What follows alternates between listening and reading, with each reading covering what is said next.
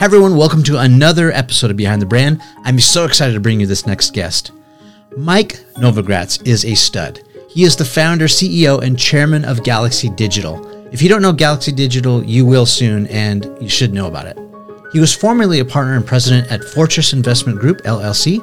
And prior to Fortress, Mike spent 11 years at Goldman Sachs, where he absolutely crushed it, and was elected partner in 1998. He served on the New York Federal Reserve's Investment Advisory Committee on Financial Markets from 2012 to 2015, and now he currently serves as the chairman on the Bail Project and has made criminal justice reform a focus of his family's foundation. Mike has a degree in economics from Princeton University. He's an amazingly talented wrestler. In fact, that's how he got to Princeton. He served as a helicopter pilot in the U.S. Army and is a self-proclaimed extrovert, investor, and cryptomaniac. I know you will enjoy this wide-ranging conversation with someone who definitely gives the most interesting man in the world a run for his money, Mike Novogratz. I'd also like to thank our sponsor, our friends at the .store domains, where you can get your own custom .store domain to set up your own website to sell products or services. You know, different from any .com or .net or other extension, the .store extension really gives your customers a destination to shop for your stuff. Think about your domain name .store. It instantly tells people your website is a store and lets your website and URL do the marketing for you. I tried it out myself and I'm loving it. I set up my own .store with Behind the Brand. It's behindthebrand.store, and you can find some of my favorite books from best-selling authors who've also been on the show and give me a great deal to sell their books or sell a few copies of their books, better than you get on Amazon.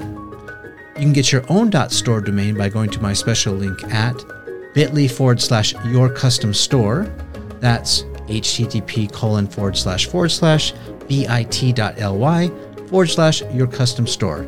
Just go to bit.ly/yourcustomstore and you can check it out.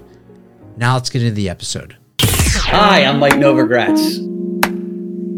I'm an investor, a speculator, a cryptomaniac, and you're watching Behind the Brand with Brian Elliott. Mike, welcome to the show. I usually ask my guests, how did you get this job? Like, how did you get to this point? Bring me back in the chronology. Tell me your origin story. You know, I was born in a big Catholic family, middle-class kid. My dad was in the Army. Grew up in suburbia. I used to tell people I grew up in a John Hughes movie, though most of your viewers are probably too young to even know who John Hughes was, but he did movies like Pretty in Pink and real suburban America. Animal House, right? Animal House. I was a wrestler in high school, and a pretty good one, and that got me into college. And so I went to Princeton, and all of a sudden I was like, ooh, I'm with all the fancy kids at Princeton. I was a helicopter pilot in the Army, so I did ROTC. That sent me to Alabama, and I realized there's a whole other half of America, the South. And, you know, I left the military and got a job on Wall Street. And first worked at Goldman Sachs, was a salesman. My mom used to tell a story about me selling leaves to the neighbors when I was 4 years old. I think I was a natural-born salesman. And so I accelerated, you know, kind of through the ranks at Goldman. And then one of my bosses asked me to switch to trading, to speculating, to investing. And, you know, it was a scary jump, though I realized the traders made a whole lot more money than the salesmen. And so I took the risk and really suffered through learning how to, you know, make money by looking at charts and prices. And, you know, I was a macroeconomic investor, which is really trying to understand trends in the world, economic trends, social trends, psychological trends, and happened to be in Asia during the Asian crises. And it was like learning in dog years. You know, 1 year was like 7 years. And so, you know, luckily I was good at it, became a partner at Goldman Sachs, and then, you know, did a company called Fortress, which, you know, turned out to be a big company. We were the first company in the hedge fund private equity space to ever go public. And so had this heady kind of rock star moment in 2007, only to crash in 2008 with the financial crises. But that's kind of the path.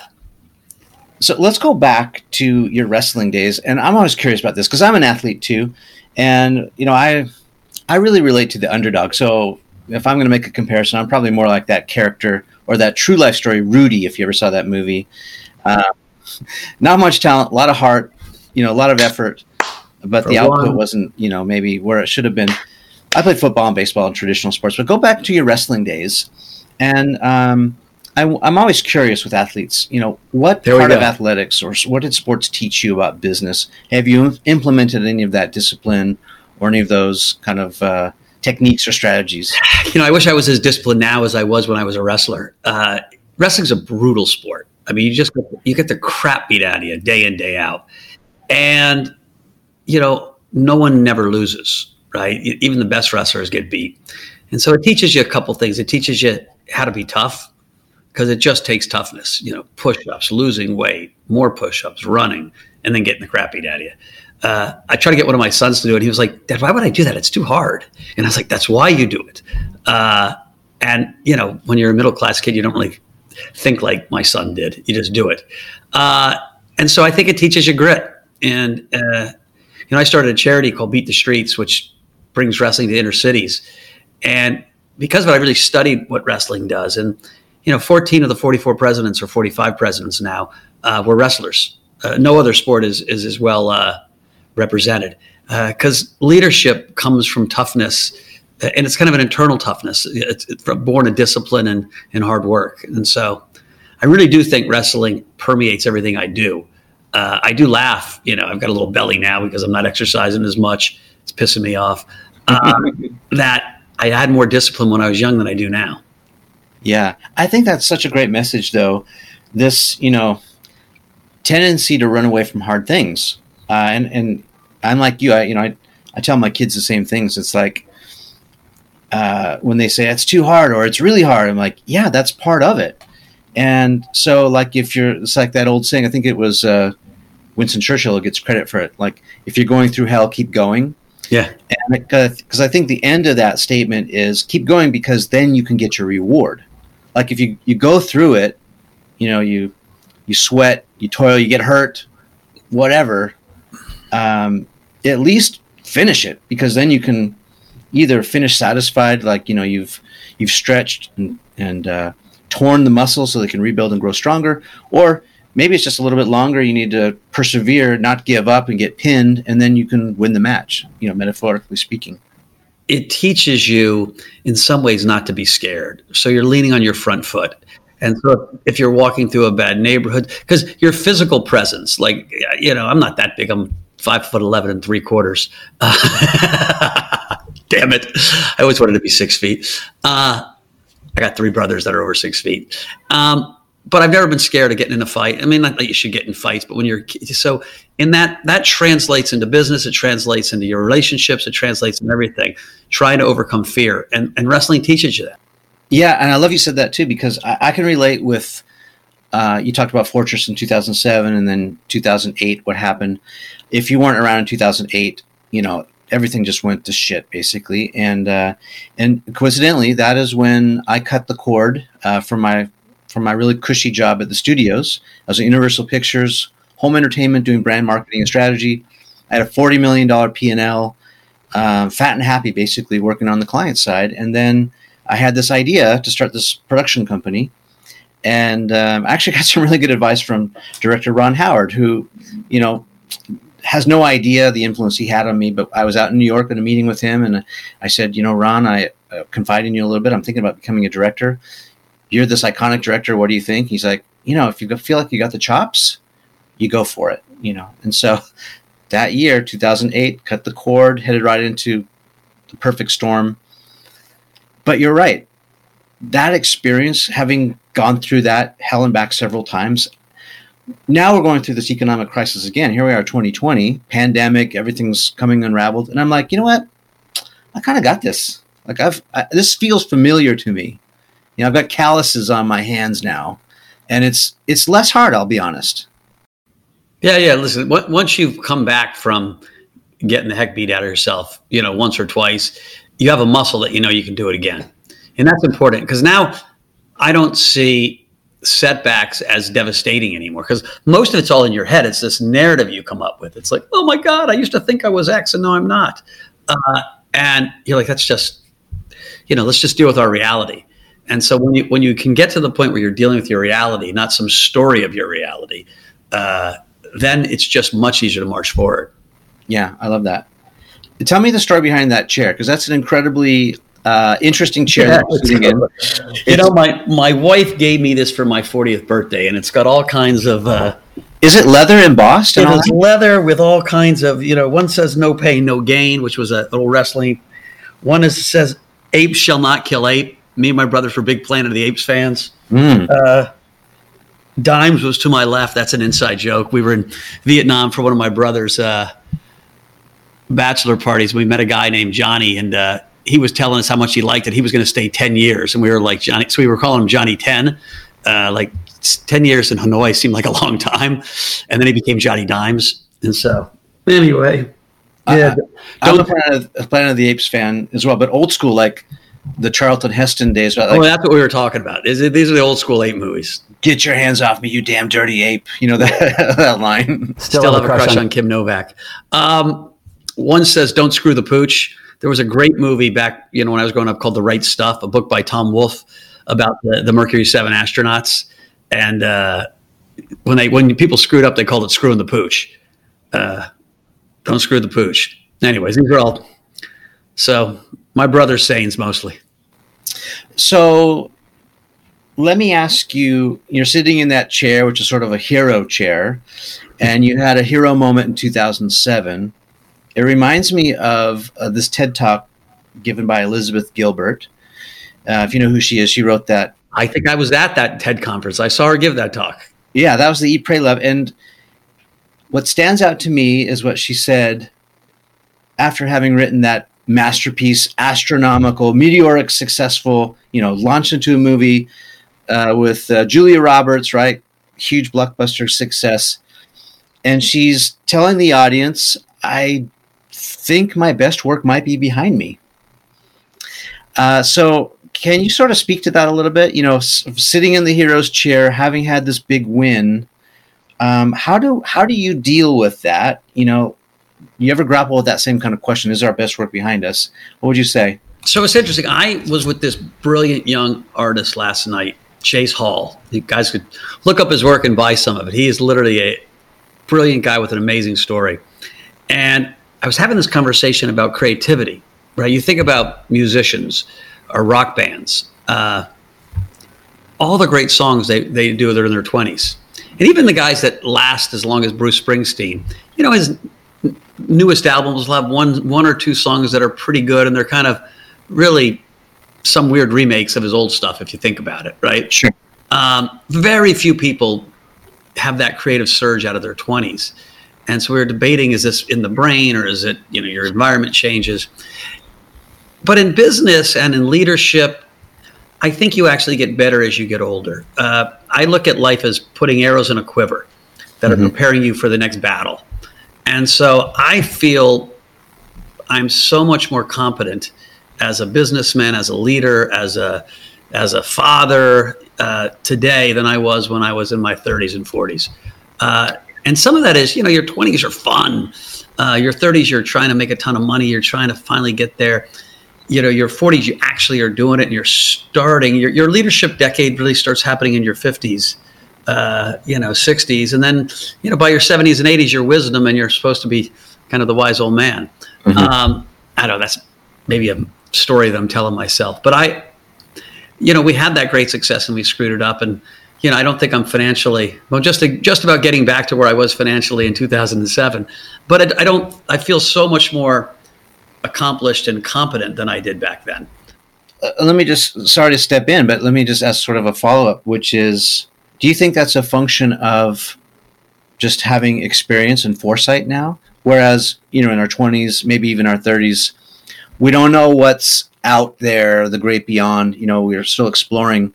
And now you sort of, you've been around the block a couple of times. Is that why you feel better, you think? I think what it is I gave a graduation speech at University of Iowa, which was really cool because I'd never given a graduation speech.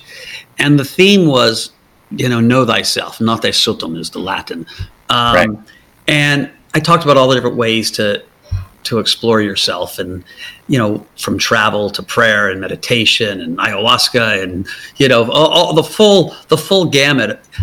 I don't think many people in their 20s start that journey. Right? Most people don't start that journey until they screw up.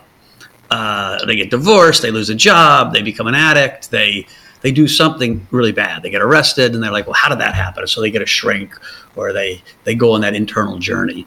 And I think for me, things were on the fast track. It was all good. And each time I screwed up, it forced me to start that process of looking in. And I think I've just done a better job at. I haven't made it to the promised land by any stretch, but I have that muscle and that ability to slow myself, think about things, and not get caught into this story of who I am. This is a question I ask a lot of people, and it's sort of, we've been dancing around a little bit, but I want to ask the nature versus nurture question, because a lot of people will say, and, back in 2008, when I was an entrepreneur or in startup mode, that word was not buzzy or cool. It kind of meant you're unemployed.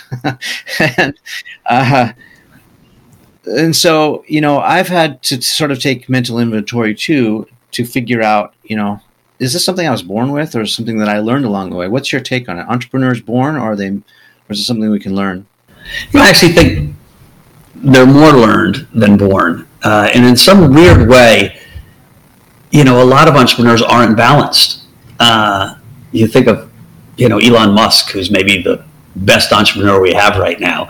And then you look at his work ethic and his personal life and his at times burst of just sheer arrogance, all the shit that makes him Elon Musk. And you're like, yeah, that guy could use a little more meditation and some internal work. But he might not be Elon Musk without it. And so it's a funny balance. And that it's always your mom and dad somehow, right? 7.5 billion people on the planet, 7.5 billion people whose mom and dad screwed them up. They love them too much or not enough. So as we do that internal journey and figure out, hey, I'm okay. People heal that trauma of youth. And I think often, I see it in wrestling, like the greatest wrestlers, there's a maniacal nature to their success that isn't necessarily the healthiest balance in life, but it gives them success. And so it's a funny balance to say, would you rather be successful or would you rather be happy? And I think you can do both. I honestly do. But a lot of really successful people are not so balanced. And so it's a funny thing to mess with. Yeah. A couple things I want to just ask follow-ups on. So what do you mean by maniacal? Do you mean like this win-at-all-cost mentality, like just steamroll? I think about Steve Jobs, who, was a complete asshat, right? But a genius. And just bulldozed people who didn't agree with him, or put him out of business, or whatever he did. That's exactly what I was talking about. And I never had the pleasure of meeting Steve Jobs, but I've read the books and watched him. And you're like, and part of you thinks, dude, you got so much going for you. Find the love. And I'm sure there were moments he found the love. He had a wife and kids, but I think Bill Gates I look at as like a hero, because somehow he made this transformation from nerdy geek to, and he even said it, like he was just so focused on Microsoft, and he woke up and he said, my God, I should have started giving back a little early. And now he's the world's greatest philanthropist. He reads more books in a week than I do in a year, which is just depressing. He never seems rattled. And so he's done something right. So then I guess I should ask, so how do we develop this emotional, because we're talking about emotional intelligence, right? They'll call them the soft skills, but let's face it, they're not the soft skills anymore. Like they're required skills for great leaders or even managers who manage projects. I mean, you've got to have the emotional component. And I think when you talk about someone like Elon Musk, who's very aloof sometimes and loose, these are endearing qualities for sure to see. Sometimes I almost feel like I'm watching, in a way, like an Albert Einstein. It's like, you people, just get out of my way. Just be, I'm going to tell you what's up, with the universe. Yeah. And I feel like we're very privileged to have Elon among us. I don't want to inflate his head any bit more, but it's sort of great to have someone like him who is like that. But at the same time, I don't know how great of a leader it is to work for him. So talk about emotional intelligence, and if we are someone like Elon, who doesn't have a filter or doesn't care, or has FU money, right? How do we develop this emotional intelligence? Listen, I think one of the mistakes we make in our education system is we don't have classes in living, right? Mm-hmm. I mean, if you were thinking of developing a school, you would teach kids how to live. Right. And, we maybe used to do that in a religious setting, right? I took CCD classes. We grew up Catholic, and so there was some of that. But how do you get in touch? It's therapy, it's meditation, it's travel, it's all those things I was talking about. How do you get in touch with yourself? And how do you heal that trauma? Everyone has some trauma. It's either big T or little t, right? But how do you kind of learn the tools to kind of get through that? And that doesn't get taught in school. I remember talking to the president of Princeton. I had come back from this India retreat, which was really life-changing. And I was like, oh, you guys don't have classes like that. And they were like, yeah, it's not what we do. And every once in a while now at a university, there'll be a center for wellness or, a meditation center or a couple classes on happiness. And they're always the most popular ones. Right? I think Yale teaches a class on happiness, and it's sold out all the time, or oversubscribed. And so I do think we need to change the curriculum from elementary all the way through university that has some ability for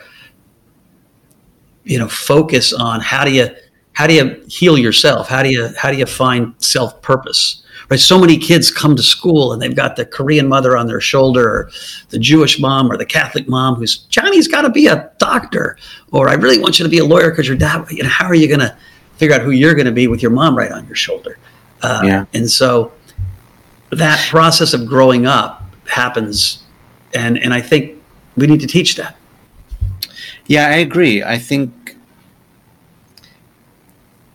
change has to come from all directions. It has to come from the top down. It can start from the bottom up, from the middle out. Part of it, sometimes I get frustrated because I feel like we're being conditioned, or the idea of perpetuating the wrong metric is pervasive, right? Like, so it's all about vanity metrics. How many likes and followers do you have? How many subscribers do you have? How much money is in your bank account? How flat is your belly? I mean, whatever the metric is, right? Like, killing me. I mean, I could go on and on and on, right? Like, so it's all these sort of aesthetic metrics. And but it's even funny, like, you think about food. So we know the American diet's not a good diet, right? We know we have an obesity problem in America. Here's a stunning statistic. When I graduated from college, which was 33 years ago, God, doesn't feel that long ago. It really feels like it was like 10 years ago. But I was going to say, you look amazing. Well, thank you. 33 years ago, the average American female was 40 pounds lighter than she is today. 40 pounds. The average American male was about 30 pounds lighter. We've gained a giant amount of weight in 33 years because we eat the shit diet. We all know it, yet it's so hard to change. The food companies, our behavior, the Cheerios or the Frosted Flakes, the you go to Starbucks and you get a coffee and it's got like 900 calories because they put all the other shit in it. And so it talks about how hard change is once the path starts going. And why is organic, healthier food more expensive than crap food? Why is that? It's so ironic and wrong, right? Yeah, no, it's so now that we know it, right? We know it. We've got a new president. Joe Biden's going to start pretty soon, and there's probably a less than 1% chance he's going to stand up there in the bully pulpit and say, "Guys, we got to change our diet." Michelle Obama tried a little bit, right, with the "Let's Move," but she even shied away. She started thinking about diet and she moved to exercise because there was pressure from Coke and Pepsi and all the food companies, and we need a complete wholesale shift. And it's not that this was meant to go on a food rant, but it's the same thing with changing lots of things. How do we change the education system? Status quo is so hard to change. I'm working on the prison industrial complex, right? Criminal justice reform. And it is so frickin' obvious what we're supposed to do, right? We have a system of punishment and degradation where we traumatized people, and they come out broken down 6, 8, 10, 12 years later, where we should take people who lose their liberty for doing something shitty and try to rehabilitate them and heal their trauma, so they come out and they're productive citizens and they pay tax and they don't go back to jail. Like, it's so obvious, and everyone you tell, they're like, duh. Yet it's so hard to change the ingrained system. Just pisses me off. Yeah, well, it's interesting you say that, because I'm doing a full-length documentary on foster care and adoption. It's partly based on my personal experience because I'm adopted. I had a pretty good childhood, but if you want to call it big T or little t, I definitely have my T in some way. And there's a lot of research and evidence that I think it's like 25% of the prison population has come from foster care or adoption. And so, even backing it up or zooming it out a little bit further about systemic problems, you're talking about, instead of just treating the symptoms or trying to put a Band-Aid on the bleeding, maybe we need to zoom out a little bit more and look about, how we're taking care of families who are less fortunate, or, the education. Here's a stat that'll depress you and blow your mind. 94% of women in prison and jail have been raped before they got to prison and jail. 94%. And so if you think rape is traumatizing, I'm guessing it really is, that's almost every single woman that's in jail has that trauma. Forget the other traumas that got them there. Yeah. And so it's like, there's a real argument we should have a whole different system for women. Like, there can be no women in jail. So then let's use that for me to ask the question, like, so how do we make change happen? Like, as much as we want to do it. So let's bring it back to like the granular level, which is, I'm a business owner. I'm trying to change my little piece of heaven in my part of the universe. I'm trying to, grow what I've got going. How do we create this change among our team? And then, how do we make it happen?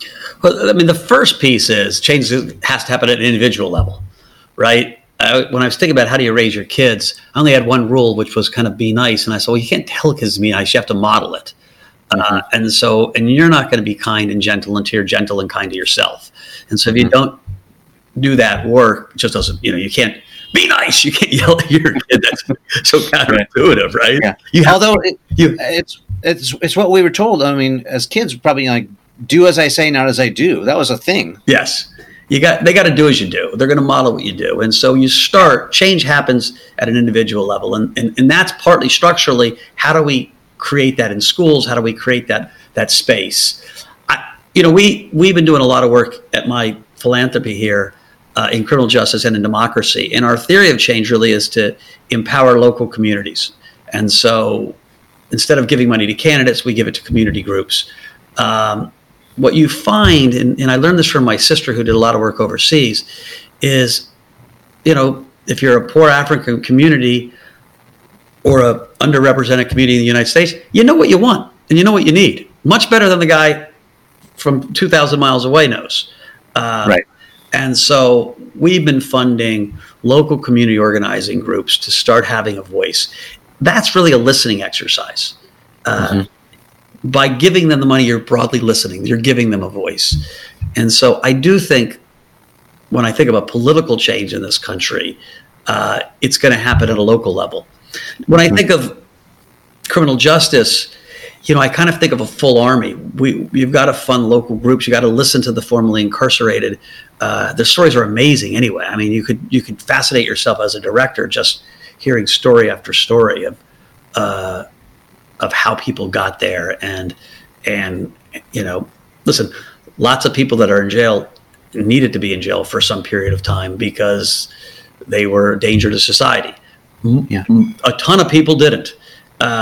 And so it's funding those groups and listening to them, but it's also changing culture. So it's in movies and in art.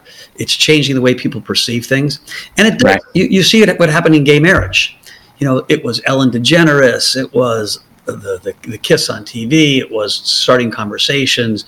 And then once it happens, it all kind of rolls. Mm-hmm. And I think in criminal justice, we're getting closer to that. George Floyd moment brought up a lot and accelerated that process.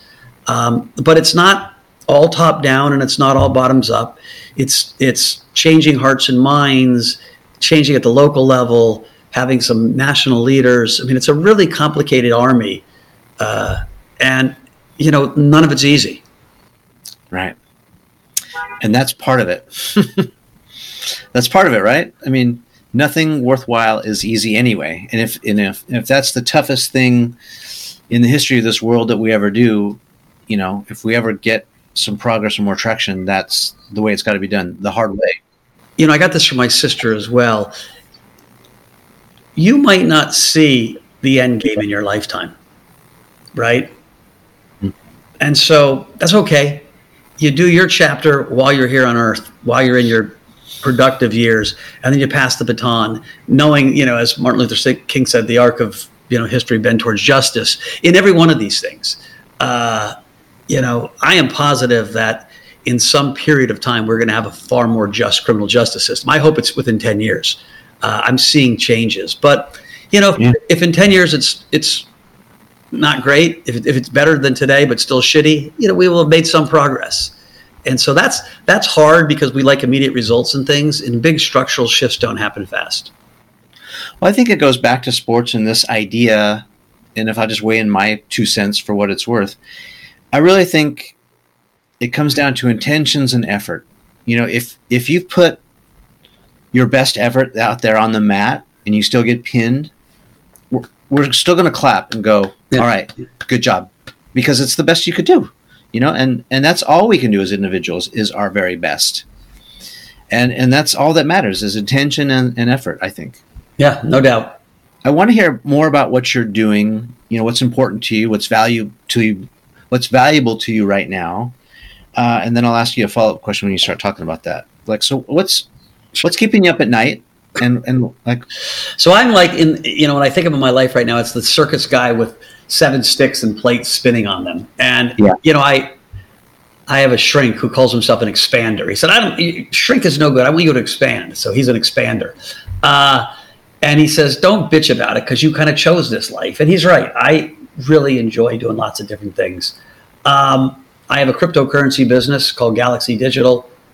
This is as exciting as a time for Bitcoin, blockchain, crypto as we've seen ever. And so that's taken a ton of my effort. Okay, so pause right there. Let me ask about that. So I know nothing about this, only enough to be dangerous. So why is everyone hating on this kind of, digital currency? Why does Warren Buffett hate it? One of the most prolific investors. Why is he just a traditionalist? Give me the straight talk. So to start with, most traditional investors only were thinking about Bitcoin to start with. And Bitcoin's really an unbelievable experiment, right? So if you go back to where gold came from, right? People thought it came from the gods, from the ancient Egyptians, the Aztecs, the Mayas. It was this blessed metal that came from the gods. Yeah. And it became special. It's only valuable because we say it's valuable. Right. It's the social construct that makes it valuable. You could take all the gold, this is a crazy statistic, that's ever been mined in the history of the world and melt it down, and it's a cube 63 feet across.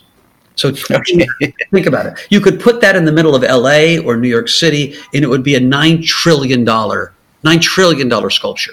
Yeah. So that makes no fucking sense other than we say it's valuable. Well, I heard this story too, and I don't know if you heard the same thing about all the diamonds, the De Beers company. There's plenty of diamonds. Apparently, they're not as scarce as we all think. They're just keeping them in these limited quantities because scarcity creates value. Right. And so, but gold is relatively scarce. So Bitcoin is really scarce. There are only 21 million Bitcoin that'll ever be mined. The question was, well, how did we get it to be seen as a store of value? How did that social construct develop? And it started, has this magic origin story, right? Almost like gold. It's a miracle. This man or woman or group of people named Satoshi Nakamoto created this line of code in a white paper and floated in the river, and people started saying, wow, that makes sense. So is that accurate though? Is that just lore, or is that No, that's is that- right. That's exactly what happened. No one Okay. knows who Satoshi is. right? It's like, Al Gore invented the internet. Is that true? Like, I don't know. But if we knew who Satoshi was, I don't think Bitcoin would be Bitcoin. I honestly don't. Same technology, but it's a fascinating technology. So money by definition is political, right? A government decides how much money they're going to print. Oh, I want to build a new bridge. Let me give you some more money. And if they are irresponsible with that leadership, the money gets worth less and less and less. And you've seen examples of it recently in Venezuela, where you could use the money for toilet paper, and you'd be saving yourself some money, Right. Or Argentina at times, or Weimar Germany. So those are the extreme examples. But you can look at an example like even in Britain, the pound sterling, right? 1 pound used to buy you a pound of silver, of sterling, Right. pound. Now it gets 1 for 1. this much, and so political systems debase their currency over time. And Bitcoin is outside of politics. It's its own sovereignty. There'll never be more than 21 million. And so now that the world starts thinking that it's valuable, it is valuable. It's like a piece of art. And in some ways, for the young people, it's like social money. We have social networking, and this is social money. It's internet money. But for older people, for macro investors, for all investors, it's becoming a hedge against the debasement of currency, a hedge against governments losing responsibility. And now you've got Abby Johnson, who runs Fidelity, and Mickey Melker, who's maybe the best fintech investor in the world, and Bill Miller, who is this legendary, investor from Baltimore or from Florida, but he ran Legg Mason, and Pete Brigger, and Stan Druckenmiller, who's the god of all macro trading. Like, he is the GOAT, and he's bought it. And so these guys are Warren Buffett level. Druckenmiller and Warren Buffett are roughly the same level. And all of a sudden they're saying, I believe it. And so it's kind of crossed the road. And why it's gone up from, 8,000 to 18,000 this year is because people say, now it's a store of value. So it's become gold. And it's only 3% of gold. Is there a governing body around cryptocurrency? Oh, that's the cool thing. It's a decentralized system. And so the spirit of cryptocurrency, the spirit of the blockchain revolution was F you to the man. We don't trust centralized authority. That's what the spirit was. We are going to, and blockchains allow a permanence, right? If I tell you, I'm going to pay you $20 in 3 years, and it goes on a blockchain, it's programmed in, it goes in 3 years, and I can't erase it. It's up there permanently. So it brings transparency and some egalitarianness to the system. And there's an independence. You get the feeling like, the banks are in cahoots with whomever, corporate America or the government, or big picture, it's a democratization of finance, right? So if you and I decide, shit, let's go out and drink, and we don't want to let our wives see what we put on the credit card, so let's get some cash out of the ATM, and you're taking $100 out, they're going to charge you $350 in fees. If I take $30 out, they're going to charge me $350. Well, when you're taking $30 out and you get charged $350, that's like a 12% surcharge. That's free. I can give you a naked picture, on one of 94 apps for free. That's a lot of pixels. Yeah. But I can't send you money. Like, it makes no sense. And so this revolution in payments, in all of finance, is going to happen over the next 10 years. And you're going to see what banks make and what the tax banks take from individuals go from here to here. Yeah, that's pretty exciting. So you're at the ground floor then of this thing. I am a revolutionary in that respect. Mm-hmm.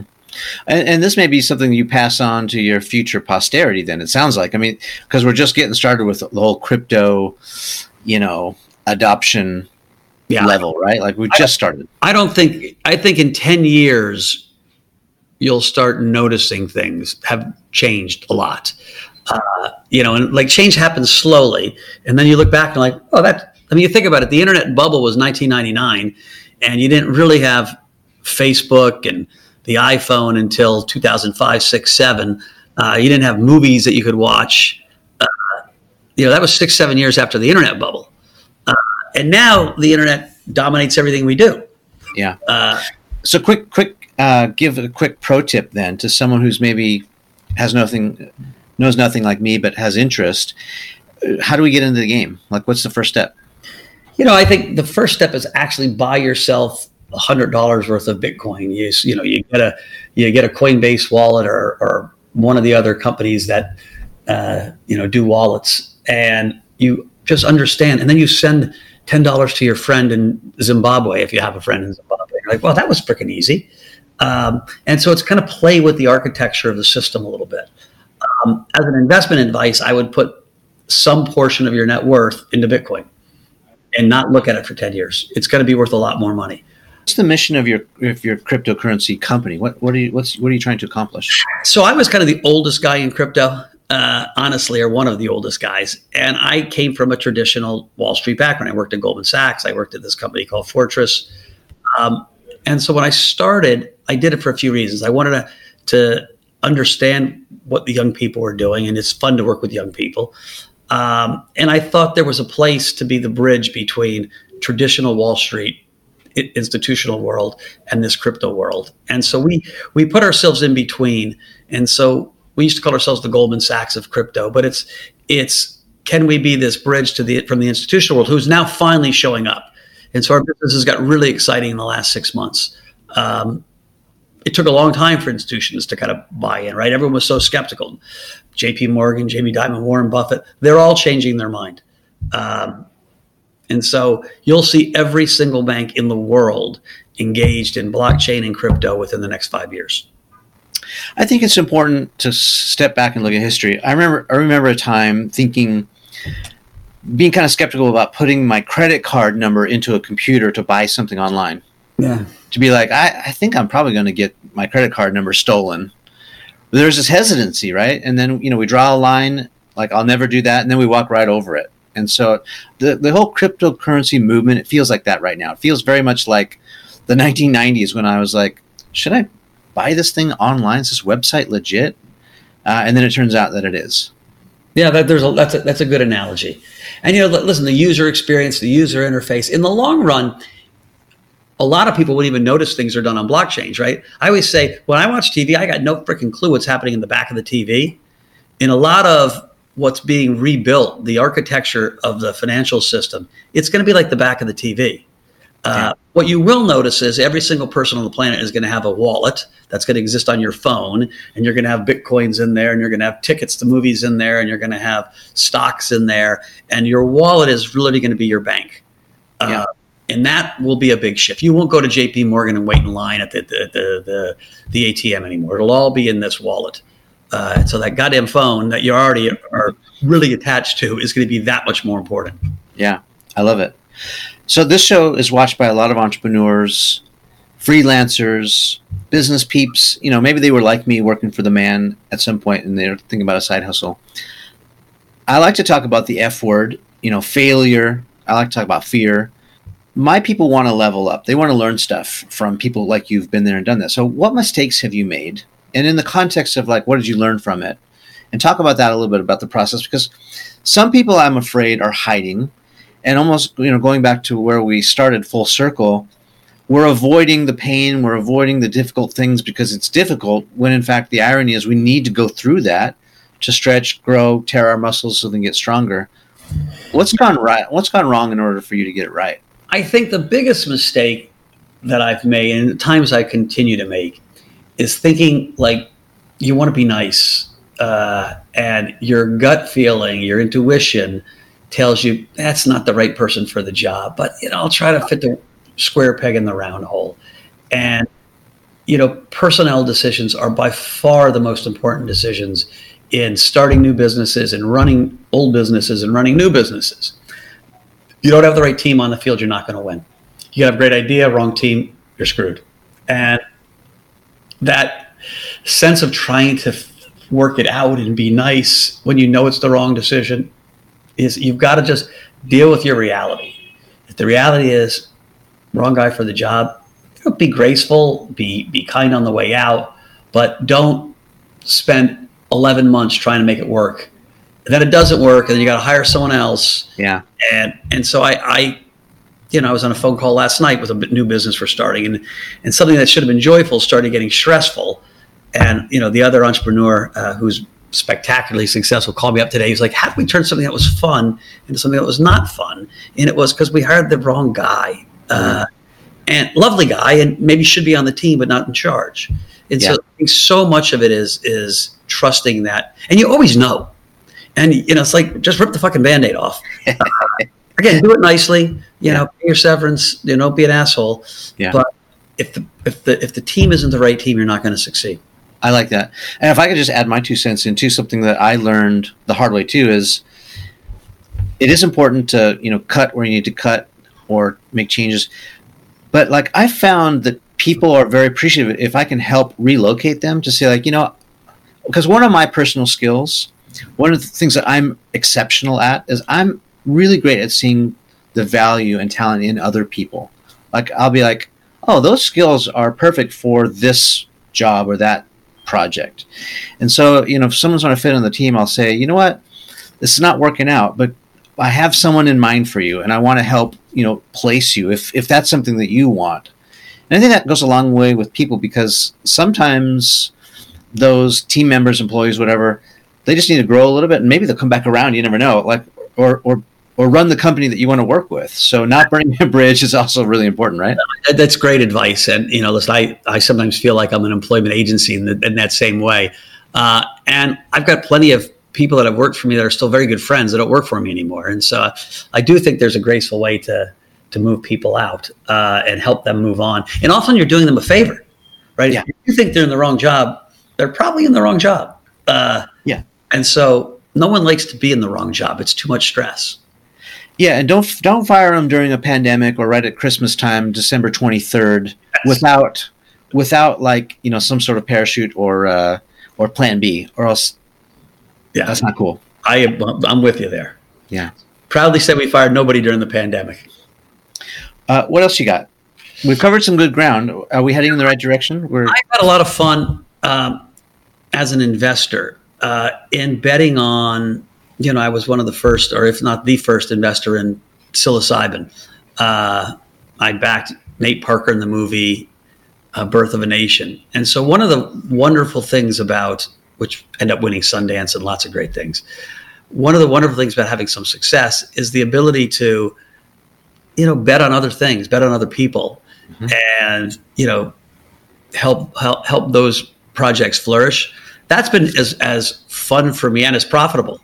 The mushroom bet is ended up making me a fortune, and so it's also given me great bragging rights with my kids. Yeah, well, let me ask you about signals. So maybe it's a lesson we can apply to other things, whether we invest in things like psilocybin or other things that we may see blossom in the future. Like, what are those signals? How do you know either someone or something is going to hit?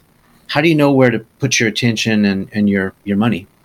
You have to know yourself and what kind of investor you are, right? So I have always been a little bit, I fight authority. I was like, I've been a rule breaker my whole life. Contrarian, yeah. When I was in the Army, I got in trouble all the time because my uniform was messy and I had strings coming down it. Even though I was really competent at flying helicopters and doing the school stuff, yeah. When it came to like looking strack, I just got crushed.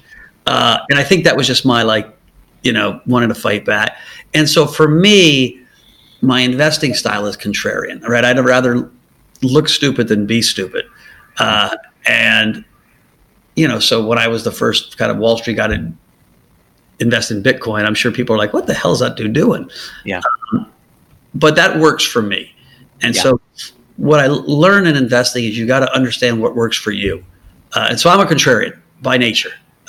It's just my personality and it's my investing side. And I'm intuitive. I don't need all the details. Matter of fact, I invested in, these two movies that both did very well without even reading the script. I heard the story. I believed in the director. And I was like, that's going to work. And so I just have good intuition. I was, lucky to be born that way. I don't know if, and so for me, it's intuition and network, because I don't make any money by sitting under a tree and thinking, okay, apple falls, and it's not the way I work. But I hear someone tell me something. I'm like, that guy's right. And so for me, having this diverse, rich network, I learn all the time. Let me ask, how do you get out to your network? Like, do you consume media, like, or are you like moving your bones and you're out there shaking hands, kissing babies? Like, how do you get that? How do you get out there? How do you build that network? I am hyper social.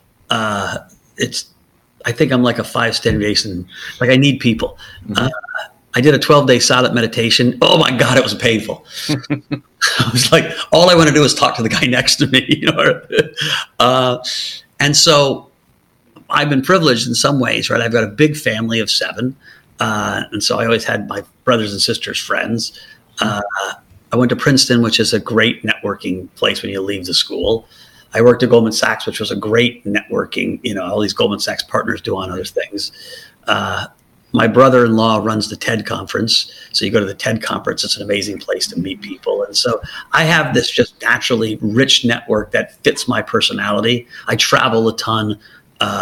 And so over the 33 years that I've been in college, you know, I've just met tons of people. And the when you get wealthy, deals come to find you. People are bringing shit to you all the time. Will you help? Yeah. You help. But can I pause and maybe underscore an important lesson that I think I heard you say, which is really this idea of proximity, putting yourself in a position to win or succeed. You know, we might have the tendency to hunker down or to, you know, go inside, especially when we're not being successful.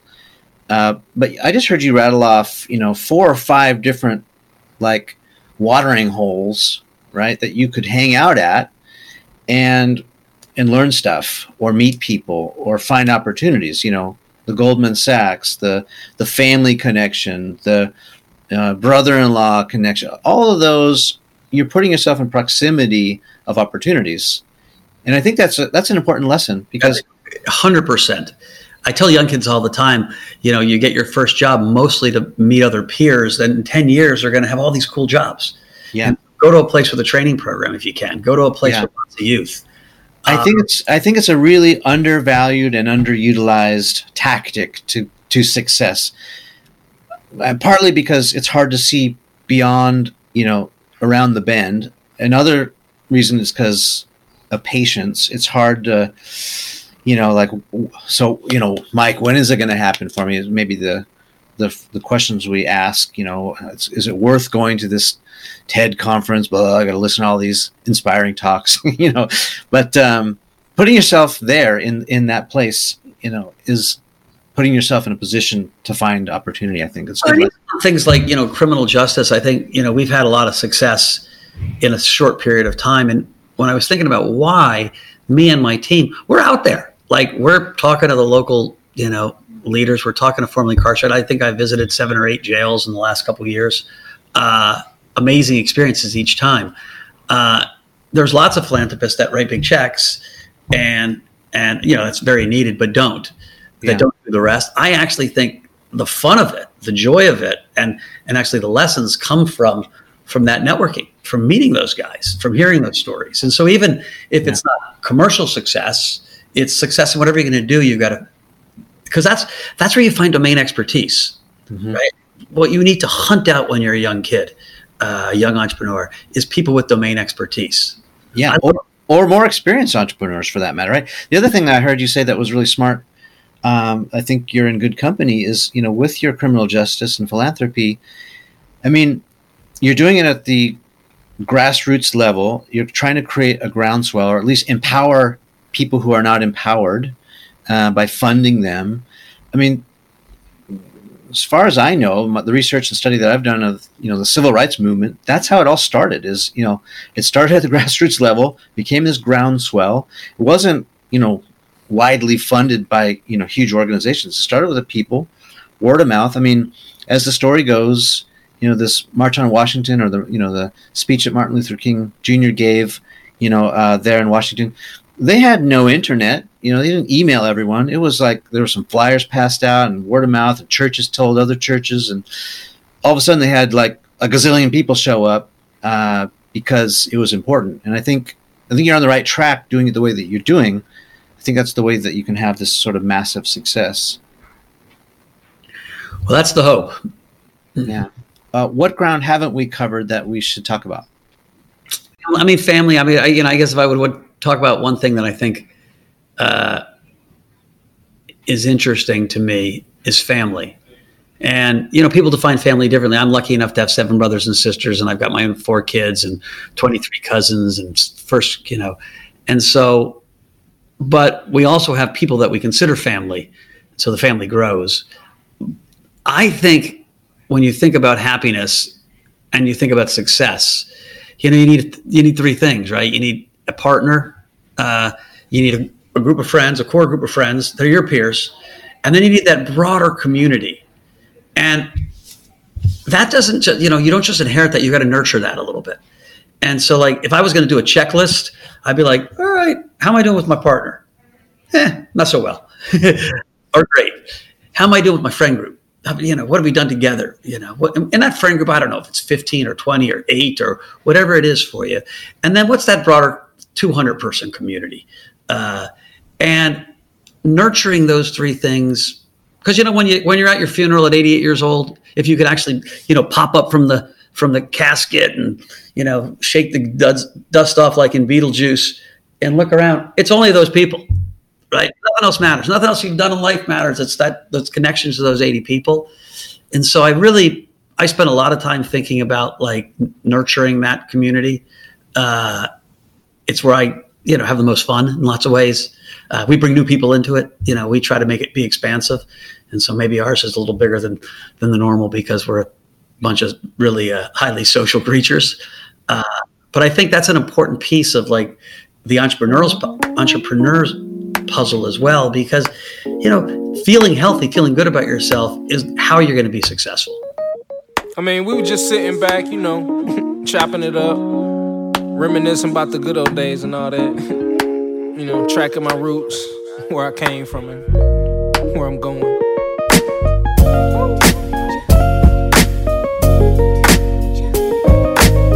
But like I say, man, always said it. It's not about the destination. Nope. It's all about the journey. Ain't nothing changed but the weather. The dangling carrot that hang from the rear view. Your dreams in the past ain't nowhere near you. Backseat drivers got nothing but 2 cents. Shotgun riders, 2 biased, they all liars.